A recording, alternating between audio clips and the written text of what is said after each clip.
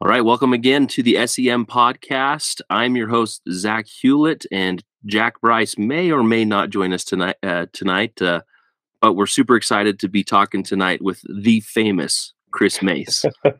Chris, Hi, Zach. how are you, mate? I'm great. Yeah, thanks so much for having me on. I've been looking forward to this for ages. I really have.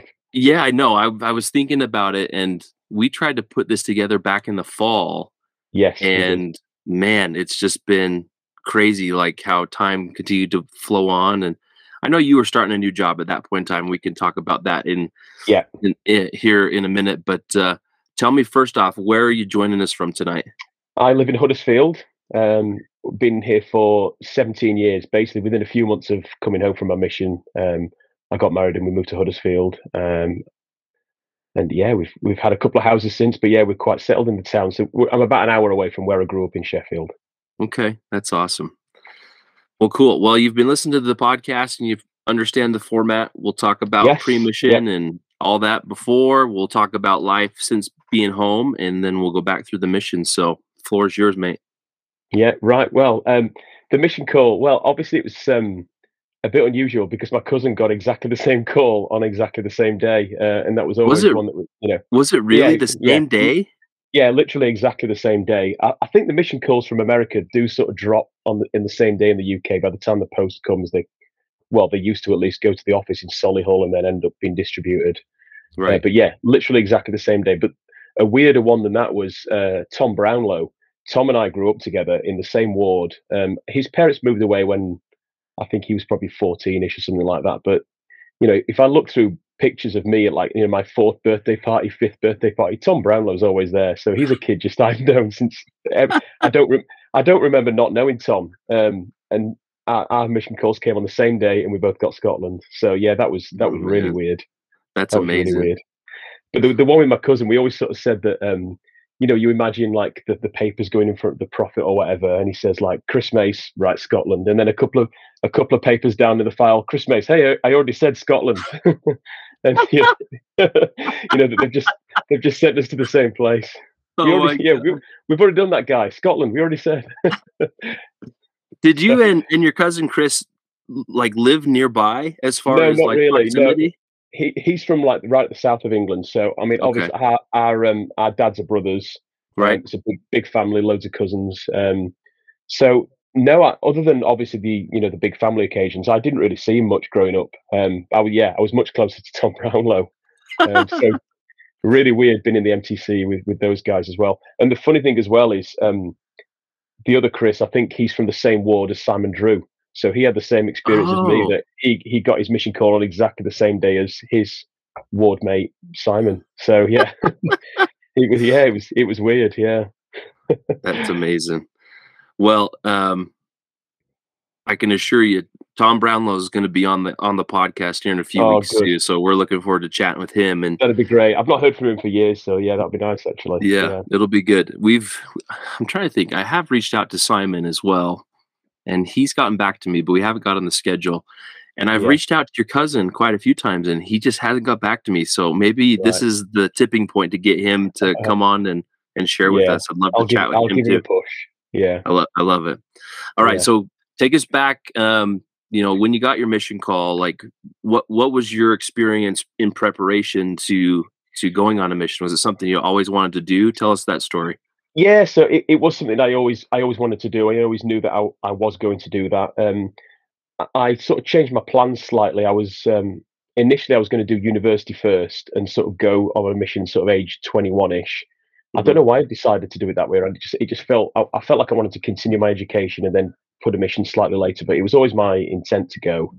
But then sort of halfway through uni, it wasn't going the way I wanted, and I thought, right, time for a break. So I put my papers in when I was 20 when I put them in, and I was almost 21 when I left. Okay. Um, and obviously, I had great ideas about going abroad and learning a foreign language, but at the time in the UK, the majority of missionaries were staying fairly local, and where I grew up, we were quite. I was in the Leeds mission. We were quite close to Birmingham and Manchester, so I figured it would be probably Ireland, Scotland, or London. So I Hmm. know, like a lot of Americans say they open the call and they're so excited, but I was just like, nah, I thought it'd probably be Scotland, and there's just a little bit of not disappointment, just you know, like if your football team or soccer team, whatever, if you know you're going to lose and you do lose, you're not disappointed. Just like that went the way I thought it was going to go. So that was my feeling opening the call. That's what I thought would happen. Oh man, that's amazing.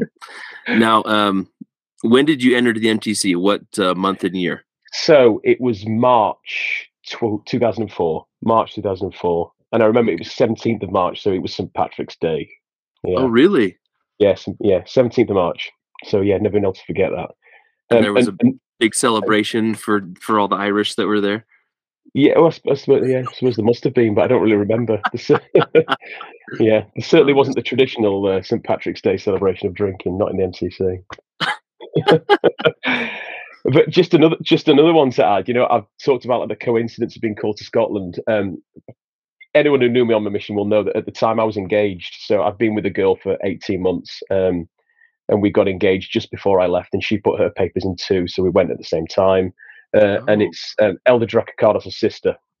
Oh, I didn't know that. Oh my Did you not god. know that? So yeah. No. Everybody kept that secret because they probably knew Oh it all better than I did. yeah. So the whole mission. As soon as I got there, I was like, oh yeah. So if you know Elder Dracocardos, I'm engaged to his sister. And yeah, 17 years later, we're still married. That's amazing. Holy cow. All right, well, now you Yeah. gotta get to that part. So take us to March 2006 when you got home, and what's life been since you got back? Yeah, I just want to just drop in there. My grand schemes of ideas of going on a lovely mission abroad. She went to Oh, yeah. South Africa, Oh, so serious? yeah, so she went to Cape Town. So yeah, she had a very different experience to me, but came back with a beautiful tan. Oh, I'm sure, absolutely. That's amazing. So yeah, came back in March 2006. We got married within 3 months. So we married summer 2006.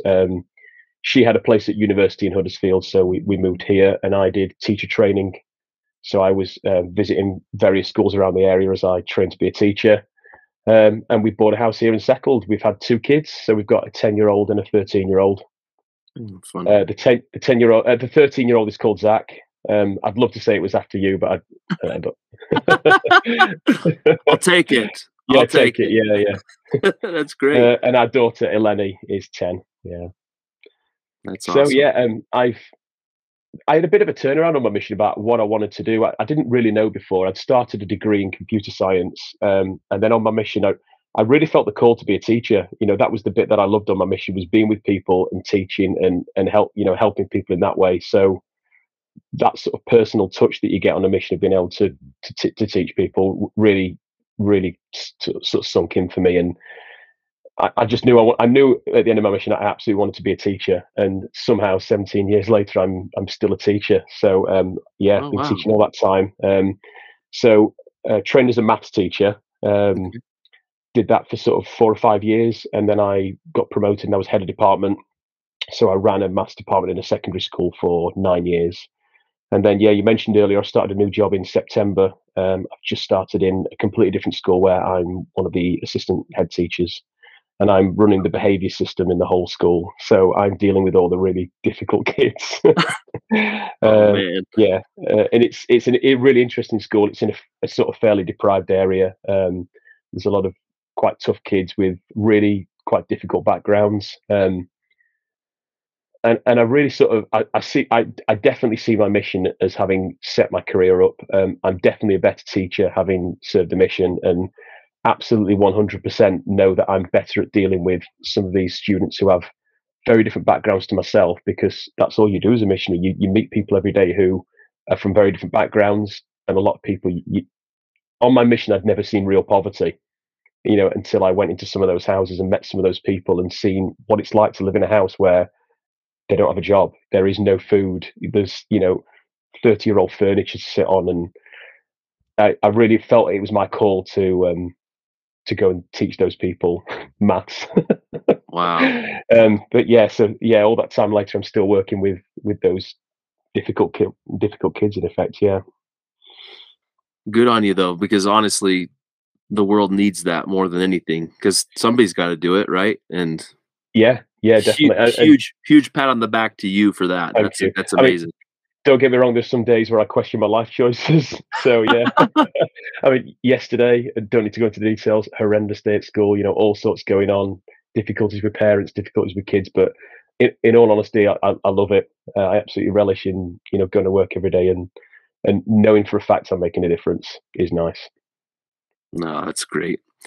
All right. Well, if you're ready, let's go back to the mission. If you'd like, you can start the MTC and just go through companions, areas you served in, and Yeah. some of your highlights. Guess the MTC was a bit of a friend reunion because I got there and Tom Brownlow's there and my cousin's there, and it didn't feel that weird at all because even though I wasn't super close with either of those at the time, it was like just being dropped off with your friends. Yeah. There wasn't many of us going to Scotland in that group. Other than the four of us there, so me, Tom, Chris, and Simon Drew. There was another one called Elder Allred, and I think he got sick and went home within a couple of months. So not many people will remember him. There must have been more Americans though, but I can't remember them off the top of my head. But yeah, that was our little group that got up to Scotland. What I remember about the MCC was just eating all the time.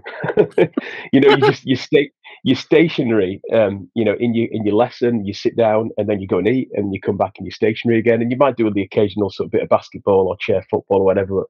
But I definitely put some weight on in the MCC. Definitely, all those donuts and desserts. So yeah. And not to sort of poo-poo the MTC, but I'm not sure how much it prepared me for what life's really like when you get out there, because it's still a shock when you get into the mission field and you get cracking. It's true. Very, very, very much a shock. I mean, yeah, it's a training center, not a full preparation center, right? Yeah, definitely. Yeah, but I enjoyed it, and I guess I'd have to say that as a teacher. But I've always enjoyed the classroom environment, the lessons, the chance to sort of reflect and learn. I liked it. I enjoyed it. I think probably by the end of 3 weeks, I was ready to go and get on with it. But yeah, I know a lot of people have said they found it difficult, but yeah, I quite liked it actually. Yeah, so quite fond memories of the MCC. I do remember it was we got the phone call home on Mother's Day. I think our first Sunday there was Mother's Day, so we'd been there 3 days or something, and you can call your mum. Like, this is a bit weird. I've only just been dropped off, so I had a 5-minute phone call with my mum 3 days in. So we've had a couple of instances where that's happened, and again, for me as an American, like, I didn't realize that Mother's Day in the UK was a different date than that in the US, and so that must have been a little bit of a shock. Yeah, I think I was aware there was different Mother's Days, but the thing that the British missions always tried to wrangle was, I'll call her in March, and then it gets around to May or when it was in America. I need to call her now. I didn't call her in March, and it's a good excuse for squeezing that extra phone call in. Oh wow. Well, now missions are very different. So obviously, goodness, you can call your mom every week if you want to. It's crazy. It's crazy different. Yeah. All right, take us to Scotland and your journey up to the mission home. Yep. So my first area was Govan, on the west side of Glasgow. So I've just talked a minute ago about working with difficult students. This was a difficult area. I come from a fairly sort of average family. We weren't particularly rich or poor, but being dropped in a place like that was a huge culture shock. Even within my own country. Because Scotland's technically in the UK, but it was a different language, it was a different culture, and it was a way of life and a type of people that were completely alien to me. So it was a huge sort of culture shock and wake up call. The ward was very small. There was absolutely nobody to teach, so it was a lot of chapping on doors. But I think that was good preparation for everything else that went on across the 2 years. Should mention my trainer. My trainer was Elder Doan. It was his last 6 weeks. Really? So he was trunking out, and President had given him the job of seeing out his last 6 weeks as a trainer. I think for the first time, but he'd been a very faithful missionary. He'd been an office elder, so a lot of the older missionaries would have remembered him. But he was a lovely guy, really, really kind. He was one of those people that you can't ever imagine him getting cross or getting mad. There's no chance he would ever say a swear word. There are some missionaries that they've got those swear words in their locker somewhere. Not Elder Doan. He was completely pure. So yeah, lovely guy. Definitely one you should have on the podcast. That would be a a different, era, sort of 2002 to 4 than I saw. But yeah, Yeah. lovely guy. Are you still in touch with him? Yeah, it's funny, isn't it? So I'm friends with him on Facebook, and I kind of see he's got a couple of kids, but not had much of a conversation with him for a while. But it'd be nice to hear his voice and catch up. Yeah, absolutely. So a couple of memories from Govan. We got into a bus crash my very first day. So we got the Gosh. train to Glasgow from Edinburgh, all our luggage on the bus, and the bus ended up just getting hit at this crossroads, and there's glass everywhere, and we all had to get off the bus and stand and wait for the next one while Oh my with God. all this broken glass everywhere. And I've got my luggage, everything, in 2 massive suitcases. So that was a bit of a surreal start. One of the other things I remember was we ended up teaching a lot of refugees, and again I sort of mentioned how much of a culture shock it was, but dealing and teaching and being with people who were refugees from Iraq or Kurdistan and places like that was a huge wake up call. What an amazing experience and opportunity to meet completely different people, to the European culture and to Christian culture even. So yeah, Yeah. that's definitely an experience that was a huge benefit to me. Wow, that's amazing. One kind of awful one actually in Govan. While I was there was a young man who was sort of 15-ish from a semi-active family who was abducted and murdered. And it was, a horrendous time. And the funeral was in the chapel, and Oh there was my TV, gosh. because it was such a high-profile case. The TV cameras there, and yeah, really a really awful experience because at the age of 20, other than maybe my granddad, I don't think I'd ever really been to a funeral, and Yeah. seeing the funeral of a child and one that had died in such tragic circumstances was, it was horrible. But it was something that I look back on and think, I think how important it was that I saw what good, like, a religious organisation and church could do for the family. Because even though the family, weren't very active, the way that the bishop dealt with the family and ministered to them and looked after them, was really amazing to see in such a horrible circumstance. Wow, that's unbelievable. Hmm. Yeah. I was actually, reminded of this about a year ago. My wife's a flicker on TV, and she'll flick through channels, and she stopped on one, and it was a horrible program, like, Britain's Worst Murders, and that was on there, and I was like, wow, I went to the funeral of this boy. So it No was way. it was a particularly gruesome murder. It was not nice at all. Some older boys abducted him and tortured him. So yeah, Oh my awful. gosh, that's so bad. Yeah, but like I said, taking the positive, seeing the way the church supported this woman, this single mum, was really a testament to me about the good that could be done, and how you can minister well and treat people in terrible circumstances like that. Wow, can't imagine that. That would have been Yeah, unbelievable to be a part of. Jeez. yeah. Second companion in Govan was Elder Milburn. I don't know whether you probably won't remember him. He went home shortly after he served with me. I think it was his penultimate transfer when I was with him. So he's Mm, a British missionary from down south, and really enjoyed being with him. He was so easygoing and relaxed. But what I liked about him was I'd only been out 6 weeks, obviously, and he just let me take the lead. He was like, "It's your area. You make decisions. You run with it. What do you think? What do you think we should do?" And all of a sudden, kind of the responsibility felt to be on me, because he'd come in from another area, and that was really good for me at that stage, because I could then start thinking maybe strategically about, so which area do we go to, which families do we work with, where are our priorities. So yeah, that was a really good lesson to me early on, that he didn't come in and take over. He let me take the lead, and yeah, that's mm, a good learning experience for me. interesting. So second area, I got moved to Dunfermline. So this is Hey. the only time we're going to be out of the Glasgow area. Basically, this is my one venture away from Glasgow. I love Dunfermline. It's a great ward. It's a lovely area. Yeah, a really really great time on my mission. That so first 6 weeks I was with Elder Crowshaw, and Okay. trunked him out. So it was his last 6 weeks. Um, he's a real character, and I imagine if you get some missionaries on from 2002 and 3ish, there'll be a lot of stories about Jeff Crowshaw. But unfortunately, because it was his last 6 weeks, I only kind of heard rumors about them, and sort of secondhand hearsay about the some of the funny stuff he'd done. So I don't really have anything to share. You'll have to try and get in contact with him. I think he's not. I think he's deleted his Facebook account or something. So he might be a tough one to get hold of. But yeah, I'd love to hear from him. Where does he live? Do you have an idea of where he lives now? He was from Utah. Okay. I'm pretty sure last time when he was on Facebook before he did the social media delete thing, I think he was still in Utah. So okay, yeah, I'll you never find it. know. I will find it. Good.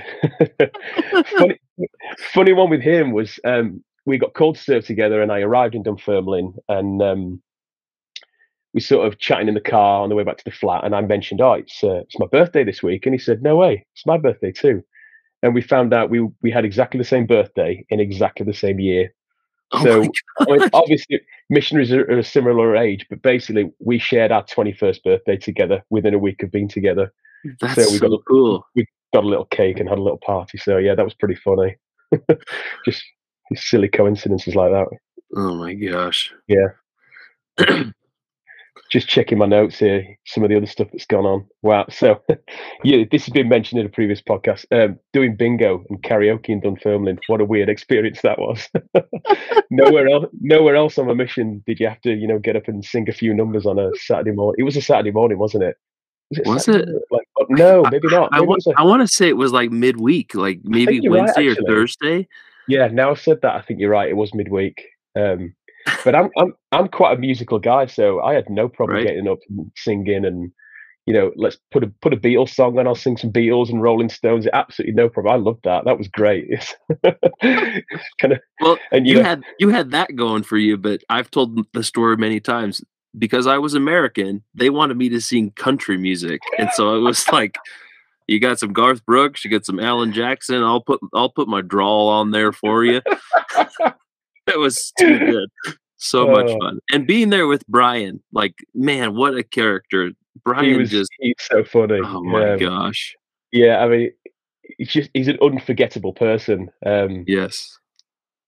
You mentioned in a previous episode about, like, this was Elder Rasmussen's episode about what his name for you was, but I actually thought about this, and I think he got my name right. I think he said Elder Mace. I think because You it's really? only I think because it's only one syllable. I think he could actually say my name properly.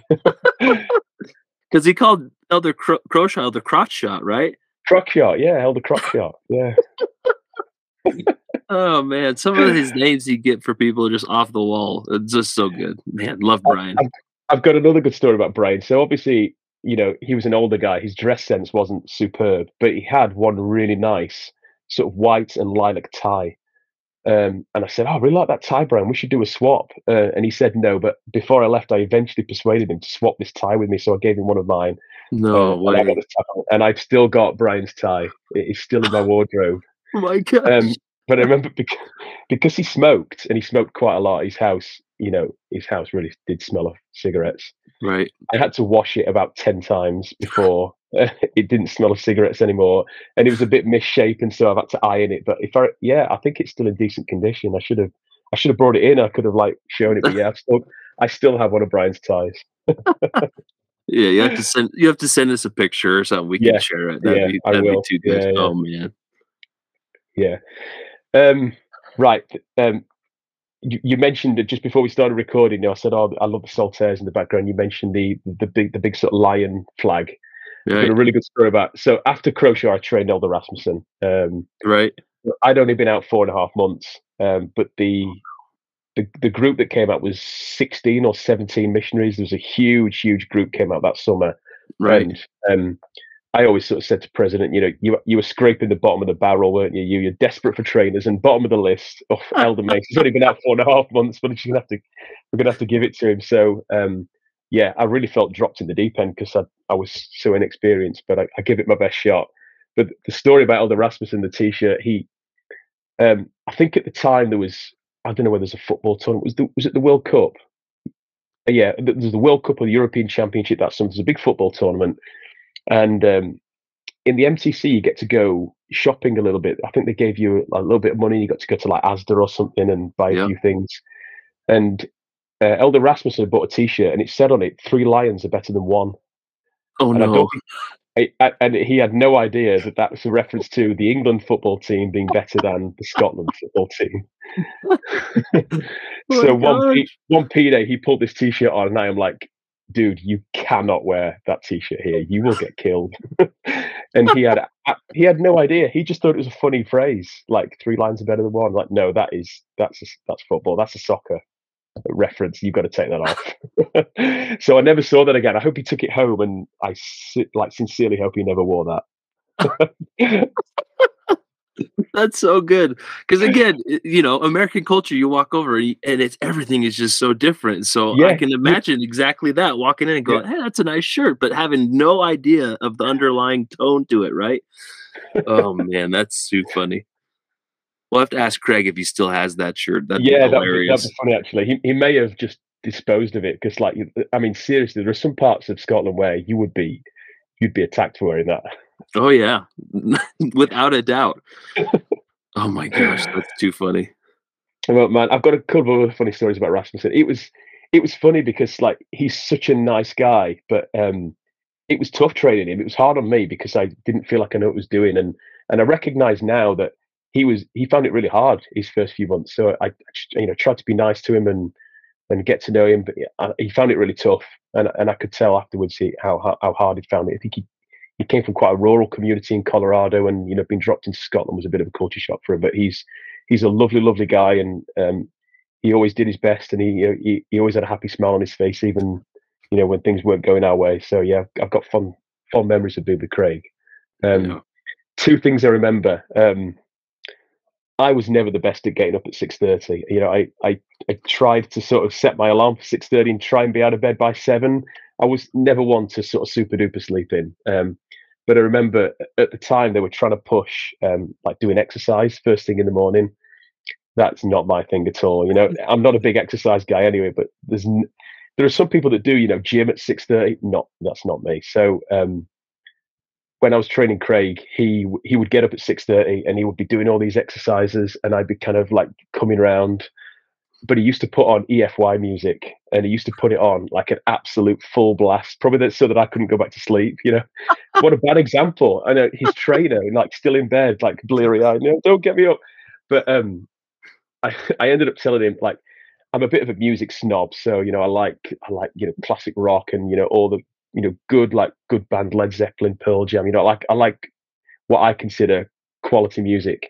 EFY for me was like the opposite end of the scale. I absolutely hated it. I just thought it was cheesy and awful. And I've got no problem with American music, but this cheesy American Christian, like rock was just not my thing at all. So I hated it. And I told him I didn't like it. And I think he probably turned it up a little bit louder because I said I didn't like it. Um, Definitely didn't let me go to sleep. Oh man, that's too And good. he mentioned something in his episode about sleepwalking and getting in my face like in the Yeah. night. I'd completely forgotten that, and as soon as he mentioned it, I was like, "Oh my gosh!" I was driving to work in the car, and I had to pause the episode because I was just laughing so much because I'd completely forgotten that happened. But yeah, he used to sleepwalk, and I remember, yeah, I woke up and he was like this far from my face, like an inch from my face, like just staring at me. Such a weird experience. Did he do it more after that experience? I really can't remember. I wish I could. I'd put it down to I think he was just well out of his comfort zone, being in a completely different country and then just being dropped in this flat in Dunfermline with me.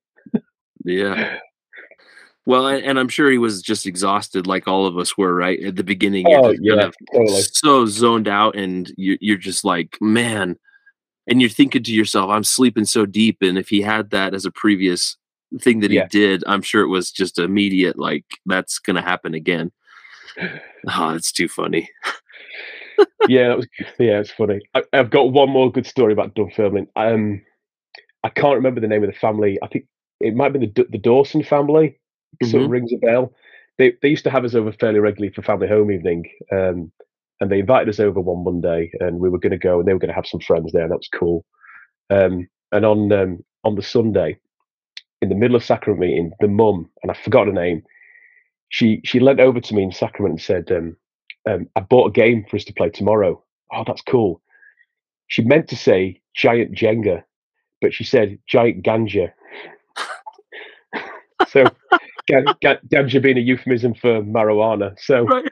I'm sat in the middle of second meeting, and this sister's leant over and said, I've got giant ganja at my house for family home evening tomorrow, and I'm like, whoa, that's not what I expected to be going on at this family home evening. Jeez Louise. But then from Oh my god. face, I think she realised that she'd said something wrong and said, I mean Jenga. But yeah, Jeez Louise. Oh, that's too good. yeah, I won't I forget can that. I can just tell you right now, having served in Dunfermline after you, that you were a legend in that ward. Oh, Like, no, thank you. so many people always talked about Elder Croshaw, Elder Mace, Elder Rasmussen, and I was like, okay, I got to live up to these legends that have come before me. Like, everybody just loved you in that ward. So just so you're well aware of that, you were Oh, well spoken cool. of after Yeah. the fact. So I was there 4.5 months, and I really felt at home there. There were some lovely families. The Rand family feeding us every oh yeah. Sunday. Hmm. Uh, Dom and Julie and the Hudsons. I love going over there. Yeah. I love playing basketball every Saturday morning. I got absolutely schooled. So like, as far as like British people were concerned, I was a reasonable basketball player. But I mean, Craig Rasmussen's like 6'4". He was a Right. really good player. He just destroyed me. And then Croshaw was about 6'6", Okay. and I'm not small. I'm 6'3", but they absolutely dominated me. Like, I think I fell out of love with basketball at that point because I just realised like how much it sucked. And like, on a British scale, I was reasonable, but when you drop these tall Americans in, it wasn't even a competition anymore. Oh man, I mean, I enjoyed playing basketball with Dom and with Tim, and we used to go to one of the local like recreation centers or whatever, and there was a group of Yeah, teens that we played basketball with one point, and my gosh, it was as if I'd been dropped in from like, one of those like and one basketball movies where they thought I was that level good, and I'm like, I'm not that good, but I'm definitely better than all of you. And so I took them to school, and man, basketball there, it was different for us American. And again, flip the coin, it's the exact same difference to us with football, right? oh, Every, completely. everybody's like, Yeah, let's go play footy, and we'd never kicked a ball in our life. We're much better at handling the ball, dribbling with our hands as opposed to kicking it around with our feet. So yeah, I do yeah. remember that. I remember one P-Day activity, and I think it was in like Paisley, and it was like 11v11 football with all missionaries. And again, similar to you, I was a very average footballer at best. But all of a sudden, I was like Pele. I was like an absolute superstar against these Americans. So I suppose it balances out. That was a confidence booster. Yeah, I remember one time.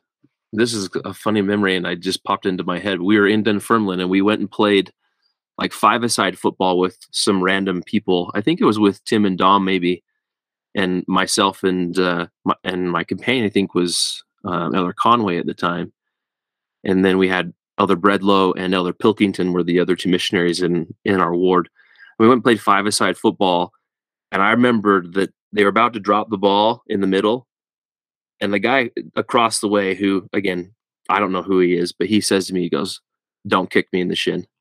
And I said, "Why would I kick you in the shin?" And then the ball bounced, and I did exactly that. Like, I swung at it, I kicked him right in the shin. And I was like, oh my gosh. I just totally like lied to his face without knowing that I was going to kick him in the shin. But that was a funny memory just popped into my head with regards to football, because I was totally inadequate. It was so hard to play. Yeah, I suppose it balances all out. It does, is right. So my next area was Hamilton. So you just mentioned Elder Bredlow. I went to Hamilton to serve with Elder Bredlow. Uh, Oh wow. I got on with him like a house on fire. Absolutely loved that guy. I had a really good 3 months with him. He was so funny. I mean, Germans get a reputation, don't they, for being sort of a bit dry and humorless. It's not true, because there were two Germans in the mission. The other one was Elder Krieger, because he was in Dunfermline at the same time. And again, hilarious, absolutely Right. really funny guy. I think what I liked about them is that they were both sort of super, sort of sarcastic and just like dry humor, and yeah, I really liked that. But yeah, Oh, man. I loved Elder Bread though. I've got a couple of good stories about him. So Yes. so Hamilton's a funny ward. So it's bit of a tricky area. The ward's the ward's closed now, so since then. So yeah, it was a Is struggling it ward at is the it time. really? Yeah, Hamilton shut down. Yeah, Oh they, my they, they god. had a nice building as well. It They've was a sold it. beautiful building. One of those old 1960s buildings. But yeah, they've sold it. Yeah. God, that's So crazy. So, do you know yeah, where they're meeting now? they've merged with Motherwell. Oh, is that right? Yeah. Jeez, that's crazy.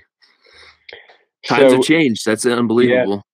funny story about Elder Bredlow. So he was starting to go grey, and he was getting self-conscious of it. So sort of like down the sides, just above his Right, ears, he was going grey a bit. right. So one P day, we're in the supermarket, and he's going down the aisle with all like the hair dye, and he's trying to look for his colour. And I'm like, don't bother with this, don't do this. He's like, I'm going to do it, I'm going to do it. So then I just sort of dropped in. Well, why don't I do it too? And he was like, would you do that? Yeah. So as a companionship unifier, we decided to both dye our hair. We bought one packet and just shared it between us. But he had quite dark hair, slightly darker than mine. So he ended up dyeing it like jet black.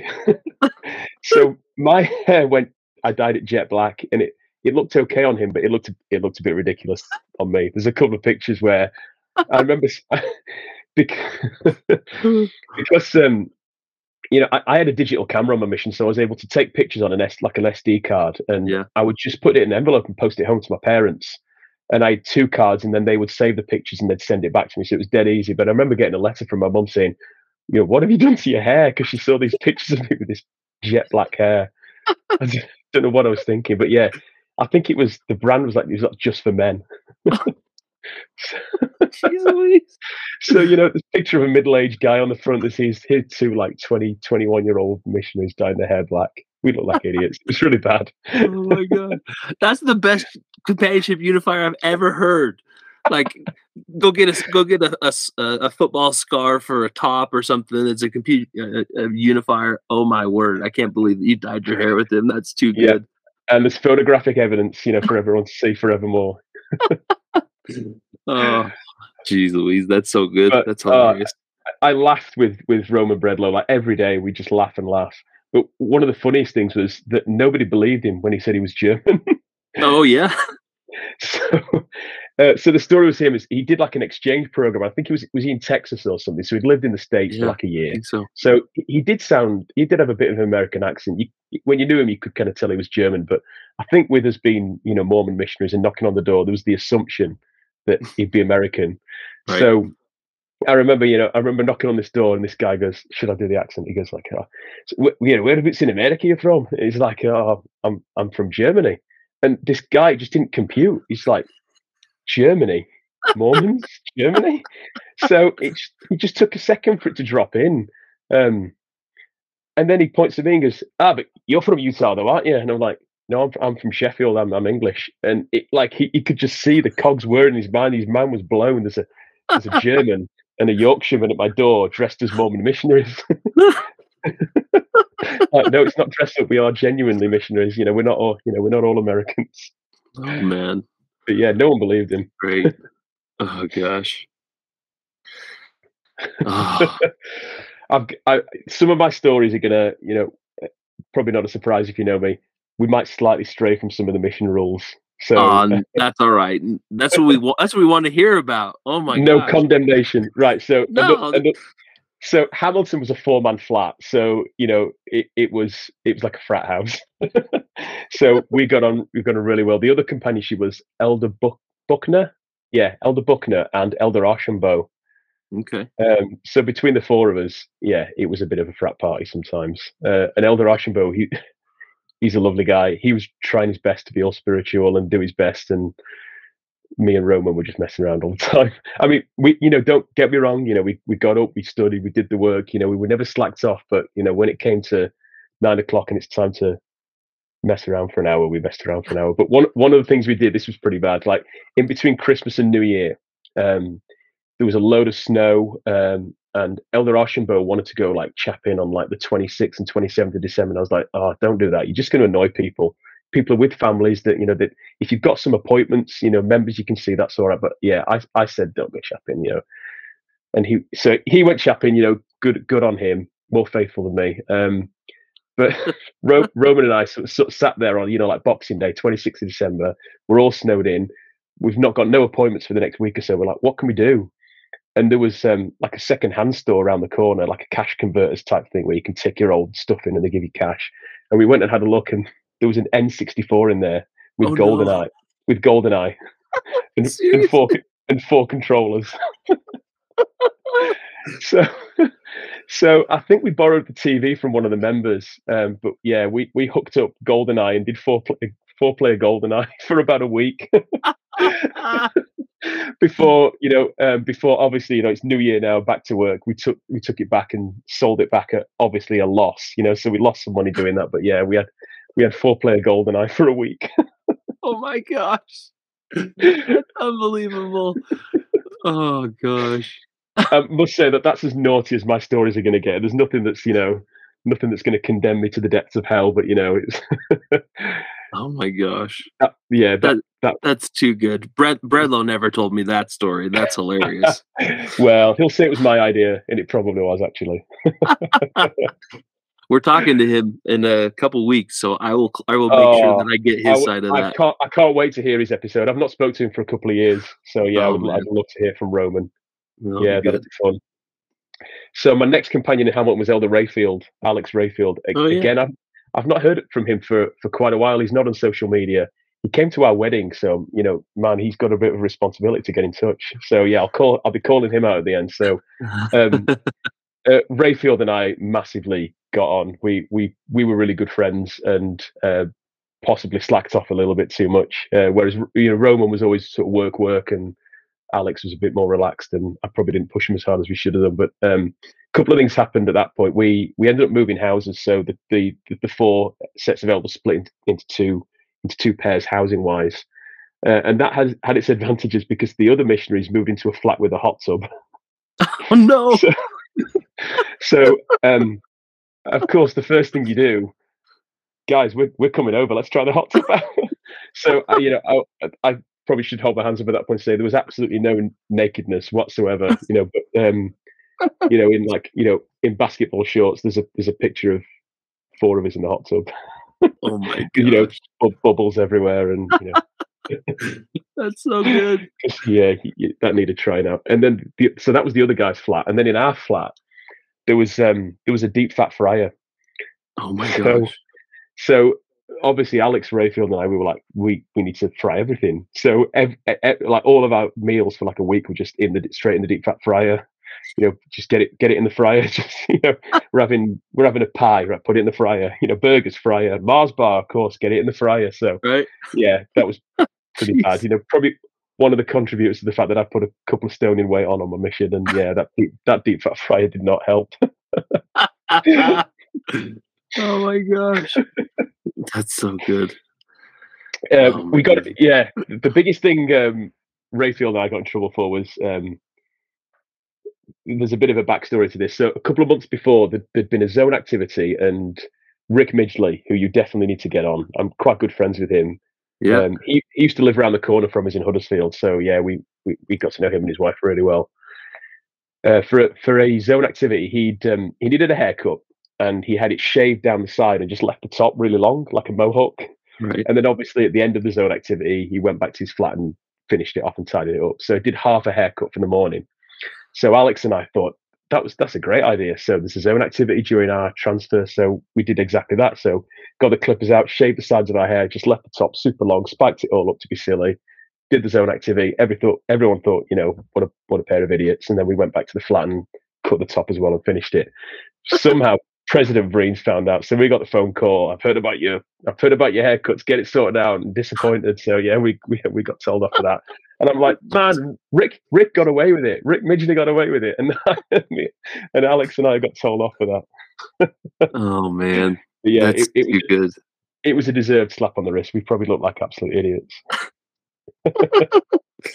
I've been in touch with Richard Midgley, and he'll be on in the future. The last time I touched base with him was right before, because I guess he just moved to like the Tampa area in Florida. Yeah, they've just moved to Florida. It was right before the hurricane that happened in the fall, and so I told him I'd give him some time, but I'll be back in touch with him. Yeah, they were living about half an hour from us before they moved, so they had a big leaving party. So yeah, of course we went over and had a bit of a tearful goodbye. Yeah, because we became quite good friends after our mission. That's cool. Yeah, it'd be good to hear from him. That's about it from Hamilton. I, I didn't. The ward there was amazing though. Let's The war just there was good. Yeah, I certainly remember Jim Cameron feeding us all the oh time. He my was bishop. gosh. He was bishop at the time. Bishop Cameron was Yeah, amazing. yeah. I got on One, really well with the Warks. You had yes, Ryan yeah, and Aaron Wark that yeah. were kind of Out, like the stalwarts, out in Larkhall. Yeah, right? Yeah. because yeah, I do remember they were a bit of a football family, weren't they? I think some of the members of their family had played professional football. So yeah, I do remember Yeah. chatting with them about that. One actual sort of spiritual experience at Hamilton was the first day I turned up, the first Sunday I turned up on a Sunday. A woman turned up to church and she said, "I need to get baptized," and we're like, "Okay, why?" This never happens. And she'd kind of grown up in the church with grandparents in the church, but she'd never joined. And she'd gone away from the church and never got baptized, lived her life, and she was now in her 40s and felt it was the right time. And she turned up just as Roman and I got together, and she said that she felt that she'd been guided there and that we were the right missionaries of her. And we baptized her probably 5 or 6 weeks into our time together. And I'm That's still in touch with amazing. her. That was Katie Neal. So I'm still in Oh, touch with her. really? Yeah. So the last thing, yeah. So I had a couple of Facebook messages with her recently. She goes to the temple quite regularly. And we're about an hour from the temple. So I was like, dude, next time you're at the temple, drive that extra hour, come for dinner. I'd love to see her again. Yeah, So, that's so cool. That's amazing. Did you have any experiences with Winifred Terrett? Because she was one of my favorite people in yes. Hamilton too. Yeah. Yeah. Loads of experiences. Just a lovely person and a lovely person to visit. And certainly learned a big lesson from her, and that was, obviously she was Catholic. If you met her, she was a stalwart Catholic, but absolutely open to talking about religion and talking about differences in theology. And Right. I think she really displayed positive Christian values and that harmony that exists between different denominations. So I really appreciated getting to know her. And even though I'd grown up in the UK with sort of friends who were Catholic, I didn't really appreciate the Catholic religion as much maybe until I'd met her and got to know her. And Right. I ended up one of I've taught in 4 different schools. One of the schools I taught at was a Catholic school. So I think knowing her and knowing her background and the way she was really helped me to integrate well into the Catholic school when I taught there for a while. Oh, But that's yeah, so cool. a lovely lady, and I'm glad I'm still in contact with her because every time I put something on Facebook, she always likes it and comments. Yeah. It's nice to still be in contact with people after 20 odd years now. Yeah. Thank you, Mark Zuckerberg, for that. Yeah, the one good thing Facebook does. Don't don't talk politics. Show me pictures of your kids or whatever. Just yeah. That's right. Oh man, that's so good. Right. So my next area was Johnston, another one of your areas. You were following me Man, around, weren't you, dude? Yeah. I kind of did, didn't I? Jeez. This is a funny one because I think after like the Mohawk incident, I think President thought I needed to be straightened out. And I remember having a conversation with Alex Rayfield and sort of saying, "Who's the last person you'd want to serve with?" And we both, I feel bad saying this, we both agreed the last person we wanted to serve with was Chris Jones. Because not knowing the guy, from a distance, he came across as, really straight laced and like inflexible. And Right. I could just see a personality clash. So, of course, President rings me up, wanting to go to Johnston. You're going to serve with Elder Jones. And I felt like my world was falling apart. I almost felt like President had overheard me say, "I don't want to serve with Chris Jones." And yeah, I got the punishment I deserved.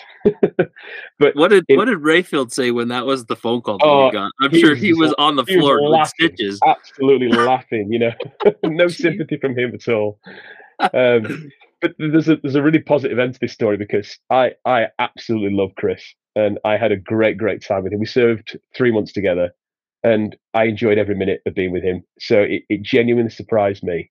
Um, I just loved everything about him. The funny thing is, and probably still to this day, I'm not in great contact with him, friends on Facebook, etc. But we disagreed about everything, like literally everything. We mentioned politics a second ago. If if him and I were discussing something like on Facebook in 2023 now, we'd be fighting opposite corners. We'd be throwing insults at each other. You know how it is online. We are polar opposites about everything. And that came to politics. We talked about like jobs and life and money and aspirations. We disagreed about literally everything. there was no, you try and find common ground. There was no common ground between us. But what did happen was on the long times, you're chapping doors or whatever, and you're walking around, and you get to have these long conversations, and you knock on a door, so you're interrupted for 30 seconds, but then you can carry on Right. the long conversation. As part of these long conversations, it fostered a mutual respect, and I completely disagree with him, but I completely respect him and love him. And even though we come from such different backgrounds and have massively different opinions, I enjoyed spending time with him, and I enjoyed the fact that it challenged my thought processes. I think so. What I think about, sometimes it's church doctrine and positions on, like, one of them I remember was like, how long should you fast for? So the guidance was like, 2 consecutive meals. So I Right. was like, 2 consecutive meals. Like, if your meal time moves slightly, that's okay. He was like, no, it needs to be 24 hours to the minute. And he just had that different perspective. But by saying these sorts of things, it challenged my own thoughts and made me think about, so why do I think this? And is there something wrong with my position? And the long face-to-face conversations really fostered a mutual respect between us, even though we disagreed about everything. I loved serving with him, and I genuinely had a great time with him. Oh man. So That's yeah, good. I've got good memories of serving with him, and yeah, I feel embarrassed now that I said that I didn't want to serve with him. But yeah, if he listens to this, sorry, Chris, you need to come on the podcast and tell your side of the story. But yeah, genuinely, one of my favorite companions, one of my absolute favorite companions, even though we were complete polar opposites. Oh man. That's so good. So a really good example was, you'll remember Sister Ironside if you're in Hmm. Johnston. So she lived sort of around the corner from the flat, and Right. we used to see her regularly. And that summer, Liverpool were in the Champions League final. So a big football game, European final. And she was like, "Oh, come over, you can have dinner about the time the football starts." I couldn't turn that down. So um, so we went there and we watched the game, and it was one of those weird games where Liverpool were 3-0 down at half time, but at the end of the game it was 3-3. So the game finished 3-3. It was going to go to extra time and then penalties, and as soon as the game finished 3-3, Chris was like at the door. He's like, "Right, let's go. It's time to go. It's nearly our bedtime." I'm like, "Sit down. We're not going. We're not going anywhere. This is not. This is going to the wire." So yeah, against his wishes, I made him stay for a legendary Champions League final where Liverpool won on penalties.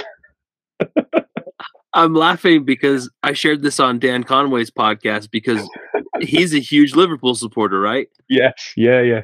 And I got into the mission absolutely just despising football altogether. Just because I didn't understand the rules, I didn't understand Yeah, like yeah. how it all functioned, right? And I was just taking the mick out of him the whole night. Like, we got invited to a dinner appointment that night in Dunfermline, and like moments before we're going out the door, the TV's on around the corner from the front door, and he's peeking around like watching, and 3 minutes in, AC Milan scores. And oh man, I was so mean to him because we went and chapped like the whole first half of the game, and Yeah. his brain was in the game. Like, he was so mentally not there. And we ended up going over to Sister Vickers' house to Oh watch yeah, Karen. Yeah. the football. And I told Dan at that point, I said, "I'm gonna tell you right now, if Liverpool can come back and win this game, they will be my team." And he was like, again, in the moment, I was like, "Okay, whatever." I'm Because of that game ended, and your situation is very similar to what Chris did to you. Like, extra time is about to start, and I'm like, "Elder, it's like 9:30. We gotta go. We gotta go back to the flat." And he's like, "No chance." And he told me no chance. And because I'm a foot taller than Dan, I was like, "Heck no, let's go." And we went back to the flat, and again, he was in like complete disarray. Like, what is happening in the game? And he explained it on his podcast very well, that the Champions League is like the Super Bowl Oh yeah, of football, absolutely. right? And it I was didn't, and Liverpool's I first final in like 40 years or something. So it was a right, and big I deal. I had no, like, I didn't understand it, right? I was just like, who cares? Let's go. Rules, let's keep to it. And so that's so funny that you had the opposite experience. You told Chris, "You sit down. We're We're staying, watching it man. till the over." This is Um, legendary. Yeah. that's too good. Jeez. Well, Yeah. another good experience in Johnston was a few people have mentioned that I was a bit of a guitarist, and Johnston was like my hump. So I've been out a year, and you know, when you've been out a year, you're struggling and you're missing home, and you're realizing, wow, I've done all this time, and I've got all this time again. There was one particular, I think it was when I was with Chris Jones, we were chapping, and we just sort of turned around a corner, and I saw a guitar headstock just sticking out of a bin, and I'm like, someone's put a guitar in a bin. And I went, obviously I had to go over, pulled it out, and it was in surprisingly really good condition. It needed a bit of cleaning, some new strings or whatever, but it was in really good nick. So took it back to the flat, and I gave Sister Ironside a list of she said she'd pop to a shop for me. I gave her a list of like parts I needed for it, and I cleaned it up and took that guitar around with me for the rest of my mission. That was my little miracle. God sent me a guitar to like get me over the hump day and the difficulty of being out for a year. So yeah, so yeah, that Oh, definitely helped me that's through so that good. second half of my mission. Yeah, I And remember you. I You left it had. in the urban flat, so Oh, it got did you? passed down to missionaries somewhere. So yeah, I wonder where it is now. I mean, as we've talked about it, the likelihood is that Hammer Time happened and it probably got donated or something. Yeah, yeah, probably. No, Prob- I was only in Johnston for 6 weeks, and I just fell in love with the people there. They were so good. I wish I was there longer, but unfortunately, I wasn't. You yeah, know, we spent gosh, I think it was Guy Fawkes night at Moira Warren's house, and then we went round to yes, like Alison Borland's house, and like yeah, just amazing people in that ward. Like the yeah, Hales were incredible, yeah. so good.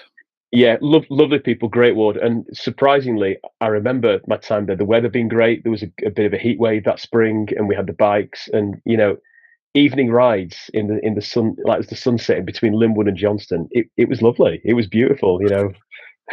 One of the few times in Scotland where you got great weather and a great setting. So yeah, you Yeah. had to make the most of that. Oh, that sounds amazing. I did not have that experience because I followed you there into the fall and winter months, and it was Yeah, very wet. yeah, yeah. Oh man, that's great. So need to mention the wasps because a few people have mentioned the wasps in the Johnston flat. Um, I think it was Brock Wilkie's last week. I think he said he thought it started when he was there, but I was there before him. I definitely got stung by wasps. I, Really? I I I don't remember getting stung multiple times. I definitely remember getting stung once. So they must have started in sort of the spring, summerish when I was there. So were you Uh, guys sleeping in that room at that point when you got stung? Yeah, we must have been. And then I can't remember whether we moved then or whether we moved afterwards. But I definitely woke up stung one morning. Oh my gosh. But Oh. it sound, and I had no idea it carried on. It sounds like this was a bit of a saga for the following months. That this carried on and got worse. Well, you heard what I think it was Brock that said it. The landlord gave him a fly swatter. Like, That's give right. me a break. There were hundreds, wasn't there? Oh my gosh, there was a whole swarm in the ceiling, and they're just popping out of the can lights. It was unreal. Oh no. We had to seal the door, and like we put a towel so they couldn't crawl under the door. Oh, horrible. And it had to have been what, at least, almost a quarter of the size of the flat, because that was one of the biggest bedrooms in the Yeah, whole entire yeah. flat. That was a really good flat because there was a keyboard, wasn't there, in one of the rooms? There was a There piano. was. Yeah, so I remember learning a bit. I learned I learned like 4 hymns. Oh man. And that's quite funny because when I got to Kilmarnock, my next area, there was no organist. So first week I'm like, oh, I can play. So we had those 4 hymns that I could play. The next week I was like, we can sing the same ones again if you want, because they've not had an organist for so long. I think they had the same 4 hymns about 3 weeks in a row. At which point they were like, no, we're going to go back to the tapes. At least you gave it a shot. That's Yeah, I amazing. mean, there's only so many times you can sing "Nearer My God to Thee" before it just gets that little bit boring. We're close enough to God. Let's go to the next one. Yeah. Right, we're coming to my prime story now. So my second command in Johnston was Elder Lineker, Jared Lineker, and Okay. again, I'd love to hear from him. I've not seen him for years. He's actually a teacher as well, so Oh, really? he does a very similar job to me in a different part of the country in similar schools. So yeah, I'd love to hear from him. Okay. We got on great. We had a really good time. Really enjoyed spending time with him. We became really good friends straight away. the big thing we did was the S.E.M. Expositor, the fake newsletter. Do you I was, I you was you gonna I was gonna ask about that because I think Elder Fish brought that up in his episode. do you know what? I've not listened to Fishes all the way through, so yeah, I'll have to listen to that. So there needs to be a bit of background to this. So the Larry Hale, the bishop at the time, he would feed us every Sunday. We had a really good relationship with him, and one son, because he served in Scotland in like the early '80s or something, so Yeah, that's how he met his wife. He mentioned that when he was on his mission, there was a mission newsletter with all the gossip in, like an unofficial one. So we had the Harvester was the real one, right. and in the '80s there was this newsletter called the Reaper, which I thought Sweet. was a brilliant name. Yeah. And some I was really interested in this. I thought it was fascinating, and he brought some copies down of the Reaper from the early '80s, Oh and my gosh. it was really bad because it was exposing all the real things that were happening in the mission. So the missionaries that had got emergency transferred, who's been sent home early, which Wow. missionary had kissed one of the young women. It was bad. It was really bad. My Um, gosh. and these missionaries had handwritten it and photocopied it and just mailed it out to all the mission addresses that they knew. So yeah, Jeez pretty bad. Louise. But it got Jared and I thinking, and we thought about doing something similar, but complete satire. So totally make some stories up, and just have a bit of a laugh, and we can all just sort of have a bit of a chuckle at a fake newsletter. So we drafted it over a couple of days, and then I set like a fake email address out and sent it to. I mainly sent it out to, no offense, to the British missionaries who I thought would probably appreciate it more. But within probably hours, I think everyone in the mission had seen this. Jeez Louise. So I should probably send this to you. I've still got a copy of it in my No inbox. way. Yes, I still have, please send it to us. I still have a copy of it. So I looked at it before we recorded it, some of the things I put in it, and it's a bit juvenile, but man, it's funny. So one of the stories was, like President Vreens would always say, "Don't make phone calls over 5 minutes." Right. So one of them was a fake story about Elder Pattenden got called to the office by the area president to be presented with a certificate for the most phone calls over 5 minutes in 1 month. you know, because Chris Pattenden was always calling people up. He was Yeah. the total chatterbox. And the story then went on that Simon Drew was totally offended by this, and he had plots to make sure he was number one next month because Simon was terrible for making phone calls all the time. Uh, There was another one about like Elder Cardenas, all the girls chasing him in Coatbridge because he had spiky hair, and they'd never seen a missionary with spiky hair before. Jeez Louise.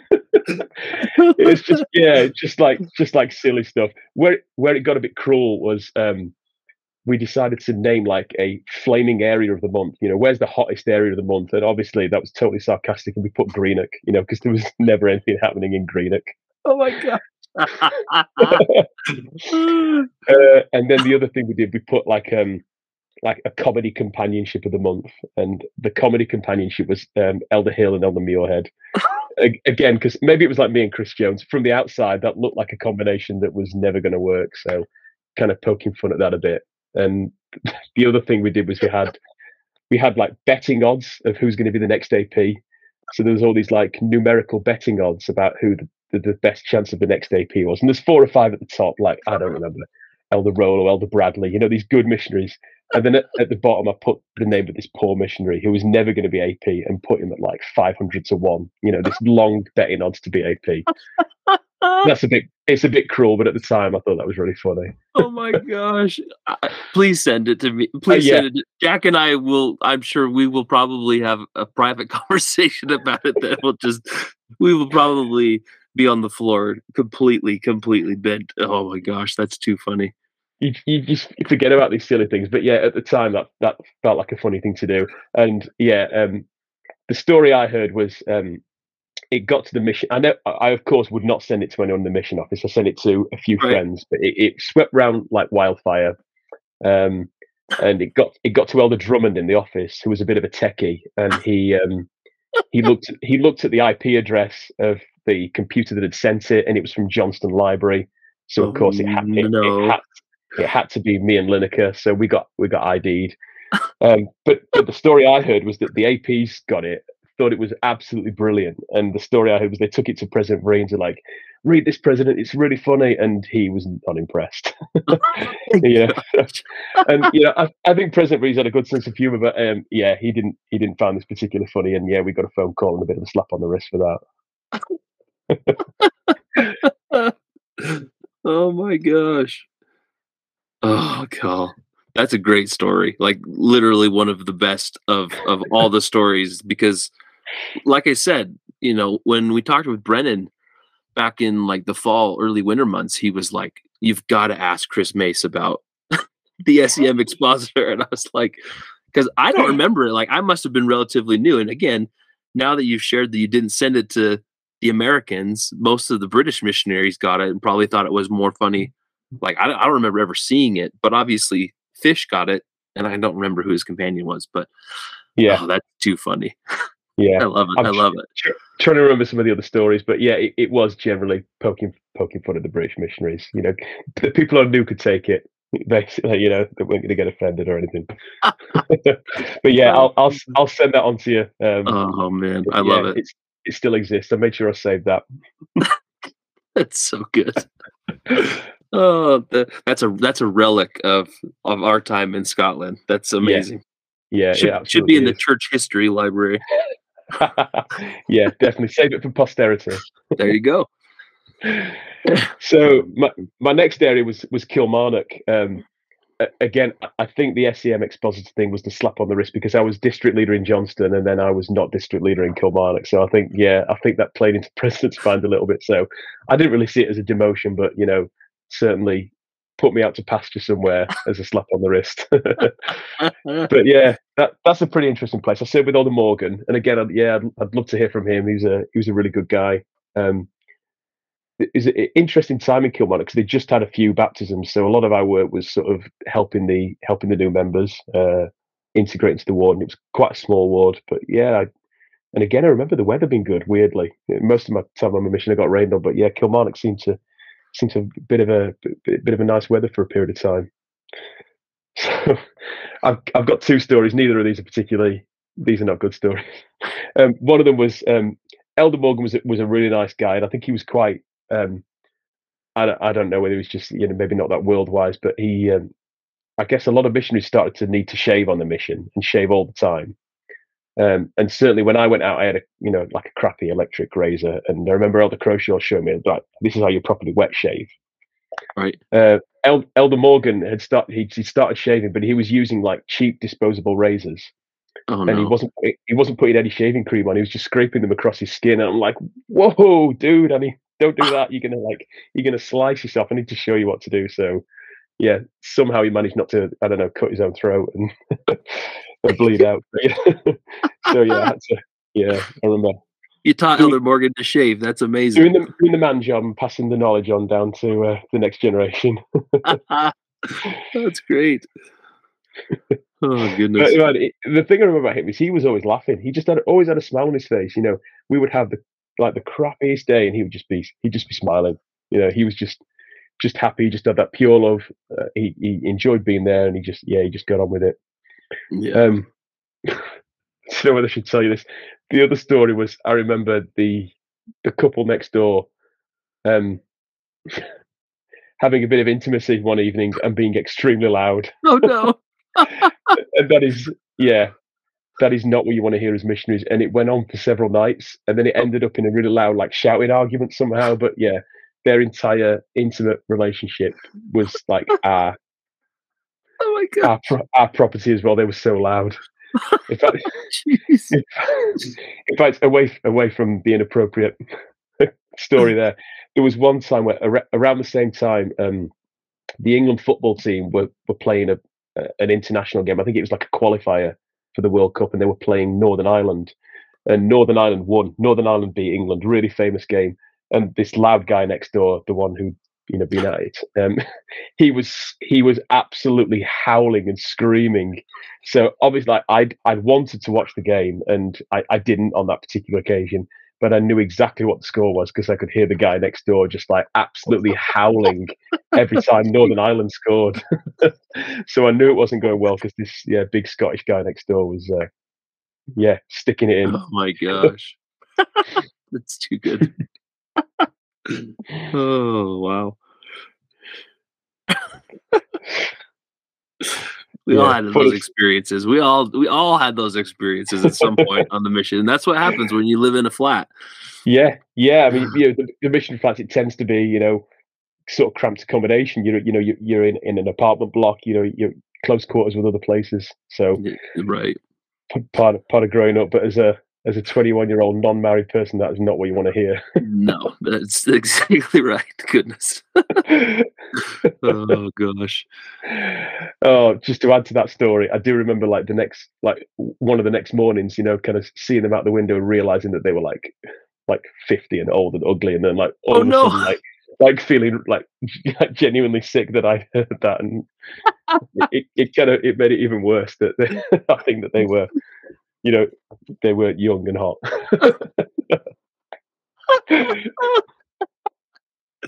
Oh my gosh. That's too good. Oh, goodness. Jeez. We've all been there too. Yeah, absolutely. Oh, goodness. Oh, Wow. man. So, well, we've had a laugh in this podcast anyway. So, yeah, I had Great. one final area. So my last area was Irvine. I served 6 months. My last area in Irvine, and I absolutely loved it there. Loved the ward. Loved the area. We had a car, so as a zone leader, so I'd love the opportunity to go and visit places like Ayr and Stranraer and Greenock, and get around that zone, a zone that I knew so well, having served there a couple of times. So I really felt that was sort of my patch at that time. So yeah, I really loved being in Irvine. So my first companion there was why have I forgotten his name? That's terrible. Doug Pullen. I'm looking at my paper, and I've written everybody's name down, but somehow I've not written Doug Pullen's name down. Yeah, so yeah, you had Doug on earlier. Yeah, really great guy. We've stayed in contact, and yeah, we're still friends. And he was at our house, about a year and a half ago or something. He was working in the area and popped in. So yeah, really good guy. I learned loads from him. Again, just whenever we faced challenges or real difficulties or anything was going wrong, he just laughed, and that was his default reaction, was just to laugh it off. And that's a huge lesson in life. And when I think about my professional career, there's some days where things have really gone wrong, and sometimes you just have to laugh at it. There was one I remember. We were in like Glasgow train station for transfers or whatever, and this evangelical Christian guy came over to us, and he is like absolutely berating us and like throwing insults at us, and I wanted to like. My default reaction was to kind of shout back at him, and I kind of started, and then I turned and looked at Doug, and he was just in fits of laughter. Like his shoulders were going. He just could not stop laughing at this guy, and I think in that circumstance, when you're being verbally attacked, humor just kills it, doesn't it? Any tension or conflict, humor just, completely diffuses it. So that was a good lesson. When someone wants to fight, you just laugh at them. It's true. Doug was really good at that. My gosh. He's Yeah, still very yeah. good at that. He's still really good at it. He's got an infectious laugh, and yeah, Mhm. a lot of good memories serving with Doug. Oh, that's great. So he mentioned the two things I was going to mention, but they're worth mentioning again.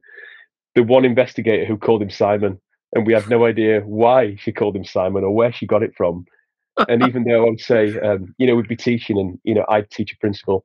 So, Doug, do you want to teach the next principal? I'm like particularly made a point of like making reference to his first name, doing it really loud and repeatedly, and it just came back. Oh, thanks for coming, Simon. It's just like she just didn't get it. It was just Simon every time. I don't know why it was in her head. But it was so She funny. she probably thought you were like, "Why is he calling him Doug? That doesn't make sense. His name's Simon." But she got my name fine, So it was just Simon. It's so good. Oh, man. The other one he mentioned, and this is a lasting memory from Irving, was the double DA. So that same investigator, we had a lesson with her at 4 o'clock ish. Wasn't a dinner appointment, but she just brought some food out, and we can't turn that down. We had to eat it, and Yeah. I don't. I think he said in his podcast what it was, and I've forgotten now. But we filled ourselves up, and then went round to the Wilds house, and that was always big 3-course meal. And I was trying to be as polite as possible and got as much food down me as I could, and then ended up having to go to the bathroom, excuse myself, and throw up because I couldn't fit any more in. Oh my god. So many of us have had those experiences, and it was just to make sure that we didn't offend somebody, right? Oh, absolutely. Oh, Absolutely. goodness. But, I don't know how well my sort of lie came across, but I sort of said, "Oh, I've not been feeling very well the last few days." And yeah, so I managed to try and weevil my way out of it a bit. But Oh yeah, my god. it was bad. But it's the double the A. It's terrible, and I was eating a lot more then than I even do now. So, but I could not fit. It would have been 5 courses in total because the investigator gave us 2 and the wild Oh family gave us my 3. So gosh.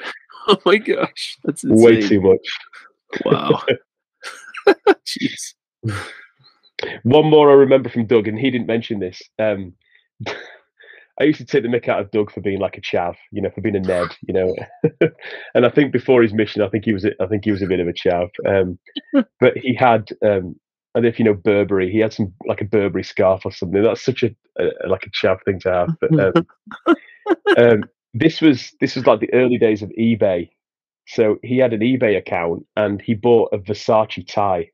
Oh, So he got it cheap on eBay for like £8 or something. It should have been like 80 or whatever. And it was the ugliest tie you have ever seen. It was black with golden like Greek mythological figures on it. It was disgusting. It was horrific. But like, and I still to this day not worked out whether he was wearing it ironically to pretend he was cool or whether he actually liked it. I don't know which one it was, but he loved it and he would wear it all the time. And it was one of those ties as well this was a bit fashionable at the time, that was like super wide. So at the bottom it must have been like 6 or 7 inches across, like it was huge. It looked like yeah. almost like a bib, like a napkin. So Jeez Louise. it was horrendous, but he felt like this was like his eBay bargain, and he was such a cool dude for for having that tie, wearing it around. But man, yeah, I was embarrassed to be with him when he had that on. I don't remember seeing that, but I can picture it. That's too good. Yeah, yeah. Oh, jeez. Oh, funny stuff. And yeah, so I was 3 months with Doug.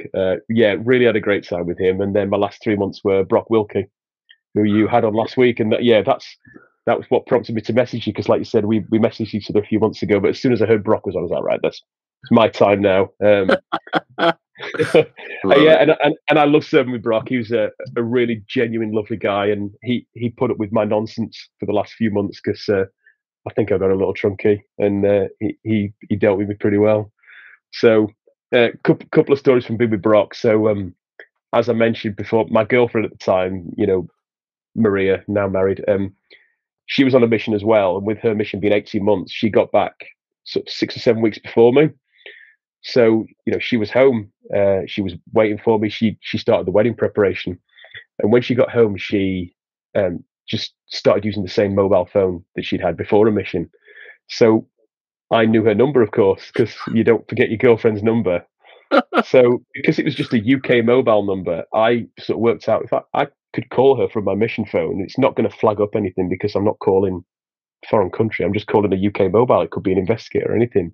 So I sort of figured that a 5-minute phone call once a week, that would go under the radar, and it did. And Brock knew about it, and he was cool with it. But yeah, I started to I suppose 1 foot out of the door, realised that my mission was going to end, and I had some quite big things coming up because we were going to get married and we needed to sort a house out, and I was going to start uni again. So we spoke on the phone once a week for the last few weeks.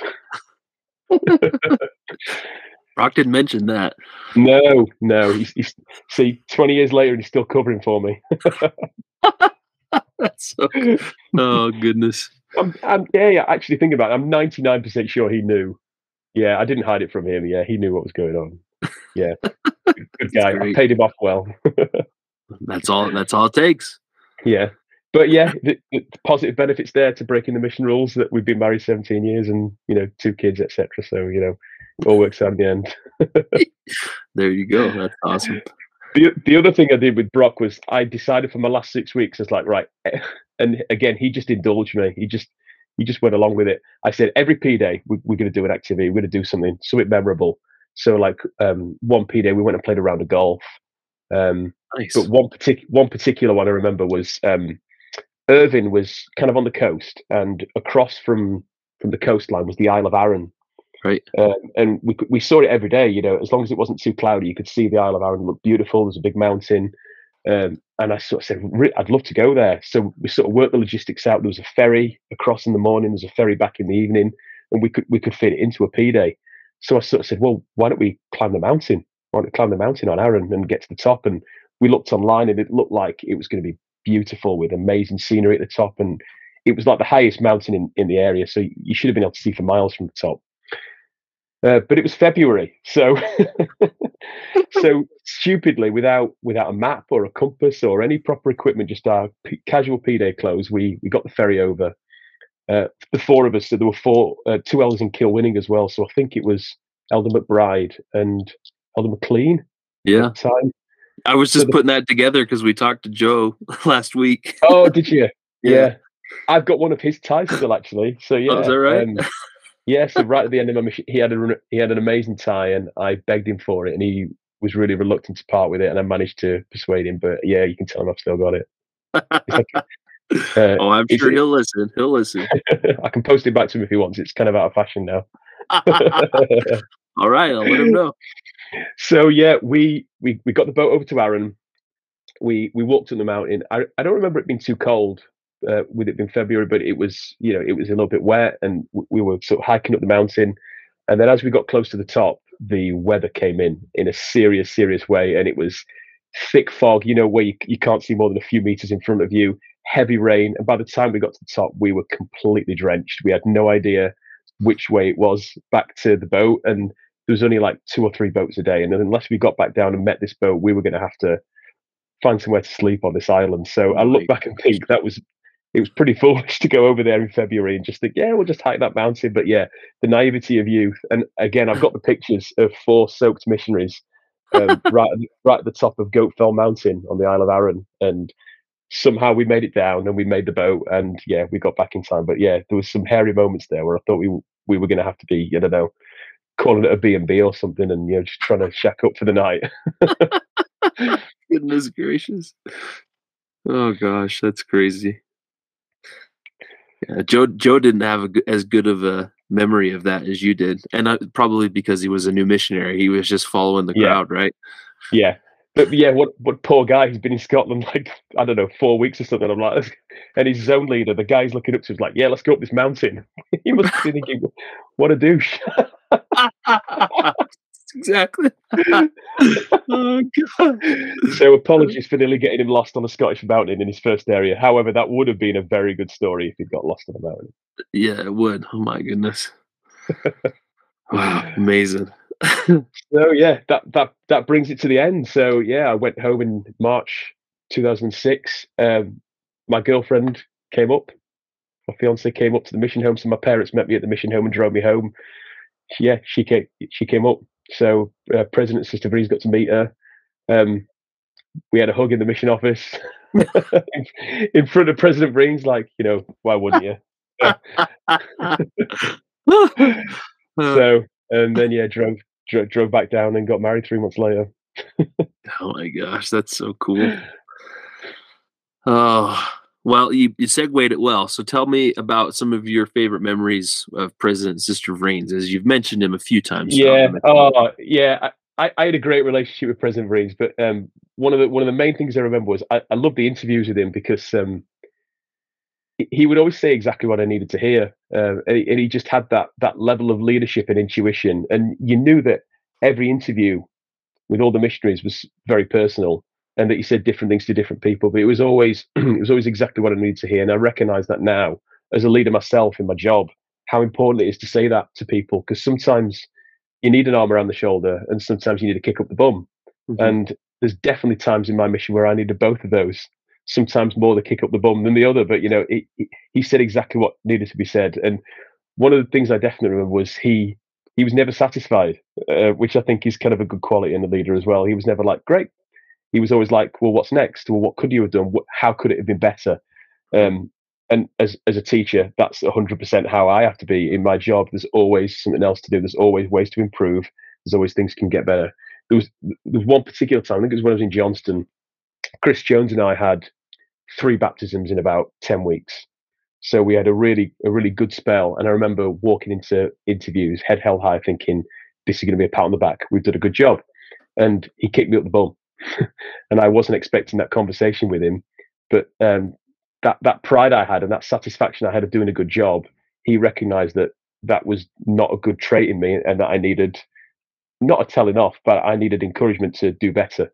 And that intuition is, for me, the sign of a great man and a great leader. And yeah, I've definitely taken that on board with me as I've gone into my profession.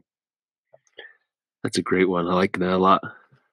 And Sister Vreens, Little Miss Piggy, and have to mention the giant cookies. They were incredible. I would love the recipe for those cookies. I don't know whether it's just because we were so starved of good food, but they were like manna from heaven. Those cookies on your birthday. It's funny you say that because I think when we talked to Jade McGowan the other day. Oh yeah, she said that they tasted awful. Oh, I like them. Oh, I've got a good Jade McGowan story actually. So, all right. My younger brother went on a mission about a year after me, and he went to Brisbane, Australia. Oh, really? And so when he was in Brisbane, so yeah, I was a little bit ticked that like I'm in Scotland, my brother's in Brisbane, my girlfriend's in Cape Town, they're getting some tans and I am not. So he was in Brisbane, and when he'd been out a few months, he went round to a member's house for dinner, and they're just having dinner, and the daughter of the member was like, "Elder Mace, that's an unusual name. You're from England. Do you have any family serving in Scotland?" And he's like, "Yeah." It was Jade McGowan's house. Oh my gosh, that's So he was insane. he was at Jade McGowan's house for dinner, and she, he said she ran off and went through her photos and came back with this photo, and it was the other Chris, and my brother's like, "Oh no, that's my cousin. I'm brothers with the other one." But I didn't serve around Jade too much, but Too funny. Just funny story of a super small world. That he ended up meeting Jade like a year later. God, that is a super small world. She's on the other side of the world, literally, and that's unbelievable. Well, good.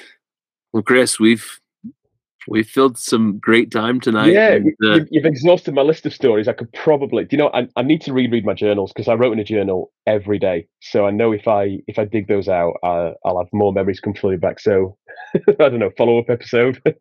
Well, honestly, so here's my proposition to you. So if you can get in touch, I've been in touch with Jared Lineker because I served around Jared. He's awesome. He's a little reluctant to come on the podcast. And so I've just said, all right, well, it's open if he wants to come on in the future. If you want to be a guest host if you can get Jared to commit, we'd love to do that. Yeah, I'd love that. Dan Conway told me that the best way to get in touch with Alex Rayfield is through his wife's Facebook account. So if you can connect with Alex's wife, right, then you can get in touch with them. Yeah. We could have that. Again, I don't remember or know Elder Milburn very well.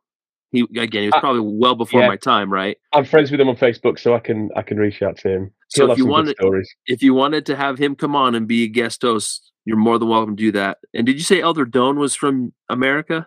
Yeah, so he was from Utah. Utah. Okay. Again, I'm friends with him on Facebook, so I can reach out. I mean, more than anything, you've got such a great list of companions that if you wanted to come on and share some additional stories and be a part of that, great. If you want to do a part 2, we're up for that too. Absolutely. I mean, the person you need to get in touch with for me is your cousin, and tell Chris to come on and share his story. I served around Chris a lot in my mission. So I'd love to connect with him, but I just haven't been able to get in touch with him. Is there anybody else that you can think of that you haven't mentioned already that you'd want to have come on in the future that we can try and track down just as well? Yeah, you mentioned a couple of big ones. I'd love to hear Rick Midgley's episode because I'm pretty close friends with him. And you mentioned Tom Brownlow, who, as I said, I've not seen him for years, but we grew up together. So it'd be lovely to hear his side of the mission. Couple of others. There was a good. I know Alistair Martin mentioned this. There was a good Sheffield contingent in the mission. So I'm from Sheffield. Al Martin is, and Carl Newman was from Sheffield. So it'd be interesting to hear from Carl Newman. I think he may have been before your time, but yeah, His first name was what? Kyle, you said? Carl. Carl. Yeah, there's my accent. No, you're okay. Yeah, so that'll be Sometimes interesting. okay, I'll have to see if I can get in touch with him. That'd be great. Yeah. The other one that you have an inside track on that has been brought up a lot is your brother-in-law, Peter. Ah, yes. Do you know what? I mentioned this to him at Christmas. Yeah. So I was like, "Oh, has Zach Hewlett contacted you?" And he's like, "Yeah, I've not got time." So he might take a bit more persuasion. He's got he's married. He's got 2 quite young kids, so he's really got his hand full at the moment. But Okay. yeah, family But connection. I'll have to force him. just keep nudging him a little bit. He I'll share a quick story, and I've probably shared it on another podcast, but he'll listen to yours, I'm certain. One of my favorite memories of Peter was he was one of my first district leaders in Aberdeen when I was up in Peterhead. And we went on an exchange and we were in his area, and he just drugged me all around his area. I kid you not. It was the busiest day I'd been a part of. And on the way home, on the way back to the flat, he goes, "Hey, we don't have really any food. We're just going to get a McDonald's." And I was like, "Oh, McDonald's, sounds pretty good." We get back to the flat, and he says to me, he goes, "I feel like it's a little bit counterproductive to bless this food, but I'm going to bless it anyway." I was like, because it was McDonald's, and I was like, Yeah. I just thought it was the funniest thing, and it's something that's stuck in my mind a lot. So I'd love to hear from Peter because, again, he was early on in my mission, and then I didn't see him the rest of the time that I was there. So it'd be Yeah. great to connect with him eventually. Yeah. But well, Chris, thank you so much for making time. No problem. It's been a lot of fun. It's been a lot of fun just digging the memories out, and just when you actually go through them verbally and speak through them, they just come flooding back, even though it's nearly 20 years ago. Oh my gosh. I mean, it's amazing. Like in so many instances, we've had a couple of former sister missionaries that have come on and they're like, "I'm super nervous." And we're like, "Why?" Like, this is what you remember of the mission. Share it with us and be part of what you remember. And like you said, a lot of the preparation that's going on into a lot of these conversations is people getting back into their journals and digging through their Yeah. scrapbooks and remembering their favorite missionary companions or their favorite missionaries just from the mission itself or the members that they spent time with. It's just been an incredible journey that we've been on. So I'm grateful that you're part of it. We truly love you and are so grateful you're one of our brothers from Thanks. Scotland. So I've been called out enough times that it was my turn to do the episode, wasn't it? well, Chris, we again, we love you. I'll just remind everyone who's listening, if you're interested in being on the podcast, send us an email to S.E.M podcast at 51spila.com or go to 51spila.com and fill out a contact sheet. We're filling up pretty quick, but that's okay. It's amazing the word of mouth that has exploded from this. And Jack and I have done the math, and we're just in the infancy of this. It's really exciting. Oh, I've got one more person I can call out. All right. The area we live in at the moment, the bishop is Kofi Asariado. Kofi. Oh my gosh. So he lives, about a mile away from us.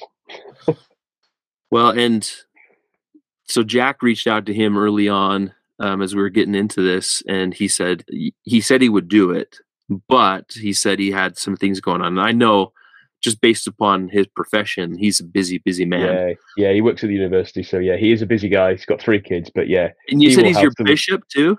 He's bishop in the ward right now, yeah. He will have some good stories. Oh man. He will definitely have some good stories. See, and the funny thing about Kofi is Kofi left the day that I got to the mission. So I met him in the mission home. I said, "Nice to meet you," and then didn't have any interaction. But Jack spent some time around him. So that'll be a fun one that we will definitely get in touch with Kofi and get him on the schedule sooner than later. So yeah. I'll drive to his house and I'll knock on the door and say, "Do the podcast, man." There you go. I love it. That sounds great. Well, we appreciate you, mate. Thanks again for a wonderful night. We'll talk to you again soon. Great. Thanks for having me. Cheerio, mate. Bye. Bye.